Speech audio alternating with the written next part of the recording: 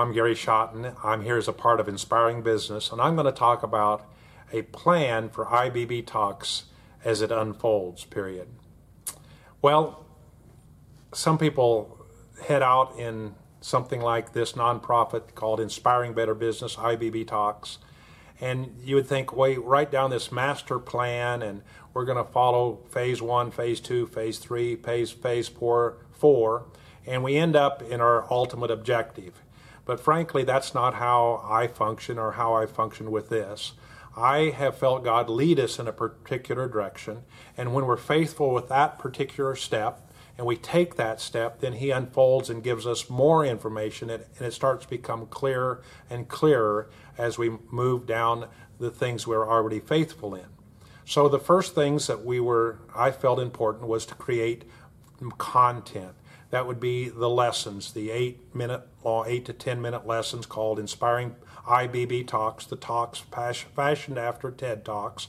And we have about 350, 360 talks on our website and continually adding to that.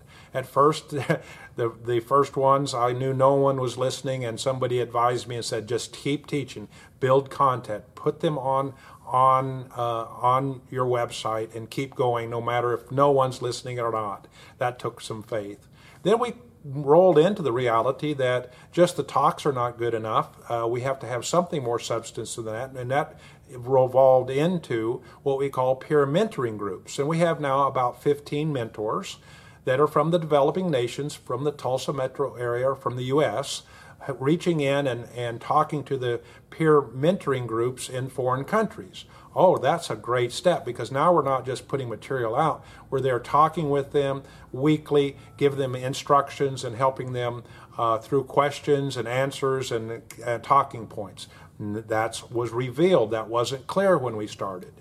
Now we're at another point. We've come to the conclusion that we need more. We need more like a curriculum, something that is more definitive, more clear. Here's the steps you would take to reduce poverty. That's what we're really attempting to do. We had a talk about eradicating poverty, but I don't think that's going to happen, because there's always people that's going to be in poverty, and actually the scripture talks about the poor will always be with you.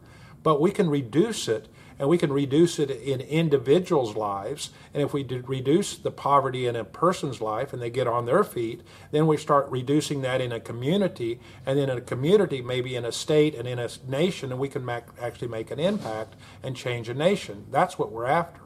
So as we had a wonderful connection in the country of Tanzania, Mr. Ilea, and he is reaching into the schools and colleges, and they're very interested in this material that we have. And we started talking about a curriculum. Well, at first, we're thinking along the line of this would be a class at the college and a class at the university. And then how would this be? And it came clear that this is not going to be a typical academia type class where you have a big textbook and you have a professor that's knowledgeable about this, and they're teaching this material, and you have tests and you fill in the tests. Frankly, that hasn't worked for entrepreneurship. I've never known of it work for entrepreneurship.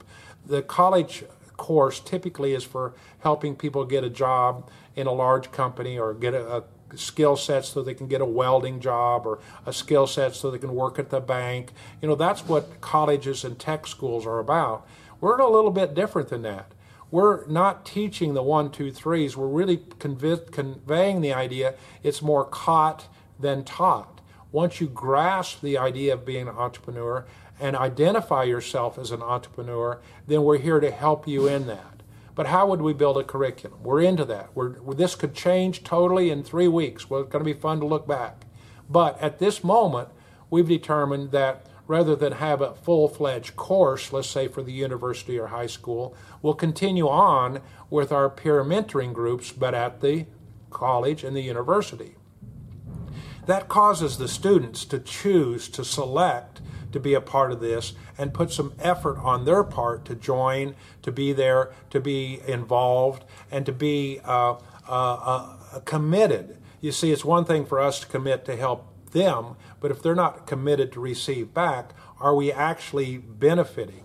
And we're also going to make the curriculum what we call extremely the concept is less is more. This is just going to be a very, very slim skeleton, a very slim structure with very little need for just a page of not books full of translation, because it's going to go from English to Swahili, English to French, English to other languages. So we're not going to be bogged down with huge volumes of translations and textbooks and tests, but we're going to convey a key point, and then we're going to use what we've already recorded, the speakers, the lessons from across the world that will be first-hand knowledge on the subject. Now, please don't take this wrong, but many university professors are not even close to understanding what they're talking about in the world of today's business. Today's business is evolving on a regular basis, and especially in a capital society like the world is becoming, a professor that's just learned it from the book has never experienced that. It's not their fault, it's just a fact. And so we believe with the structure, this skeleton, the concepts of the base laws of entrepreneurship will be available then to the students that have already made some commitments. They're listening to the materials, they're involved in a group, and then we're going to make this a referral of an outline so that then it refers to people like Judith the Jeweler from Kampala, and her lesson that's already been recorded is some lessons that are wonderful about quality, wonderful about customer service, wonderful about don't quit. Our friend Alfred Matua, the auto mechanic, wonderful lessons already recorded, and we're going to pull those and maybe explain a little bit as you're watching them, but we're going to let the students hear from real people, some of them in their own culture, and then we're going to be able to have those translated so everyone's hearing these in their own language or reading them in their own language. And down the line, we'll just keep developing this, and creating a structure so that we'll start probably at the beginning by realizing that not everyone's called to employ people. You see, a business is a business. Some employ people, and some of them are just self-employed people, especially in developing nations. Ideally, an entrepreneur would first have a job, and then while they're having the job, they'd start their business on the side, call it the sixth day on Saturday or in the evenings, and let that job be diminished in a way that their own business startup has replaced their current job. But if you're in a country where there are no jobs or very poor jobs, you might still get a little sustaining income, but we'll encourage people to start what we'd call their first necessity business, the first business out of use what's in your hand and start growing step by step and get some kind of stability in your personal finances. And from that, there's only a few people that are actually going to go on, in my opinion, that are called to employ people. That's where we're headed, though. That's where we want, because not everyone's an entrepreneur. Actually, it's a small percentage. Some people are called to be managers.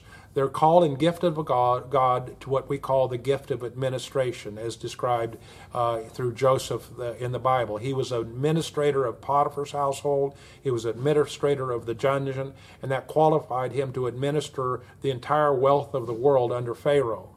Then other people are called to be technicians, as described when God asked people to build the temple of God, and he said, go out and find those people that are skilled in tapestry so they can sew the curtains. Those are skilled in working with lumbers, and those that are skilled in metals so they could coat the lumbers with gold and silver. Those are technical skills. Not everyone's called to be an entrepreneur. So unless the entrepreneur steps up, though, the gift of administration and the gift of technical skills doesn't have any place to work. So that's our plan. It could change. We believe it's going to change, but it's going to develop. And we believe that we can go to a point that we're going to step by step go into a school, just offer, most schools around the world allow private clubs, the Entrepreneurials Club. In the United States, they can have a leadership club. I mean, the schools in general want that. They're not curriculum-based. They're group-based, and that's a perfect match for peer mentoring groups. Well, that's where we're at right now on March 28th, Saturday, March 28th, 2020. Looking back, it'll be interesting to see our next step. Thanks for being a part of this. The intention of this is to help our group really understand where we're headed as well as those around us. Thank you very much.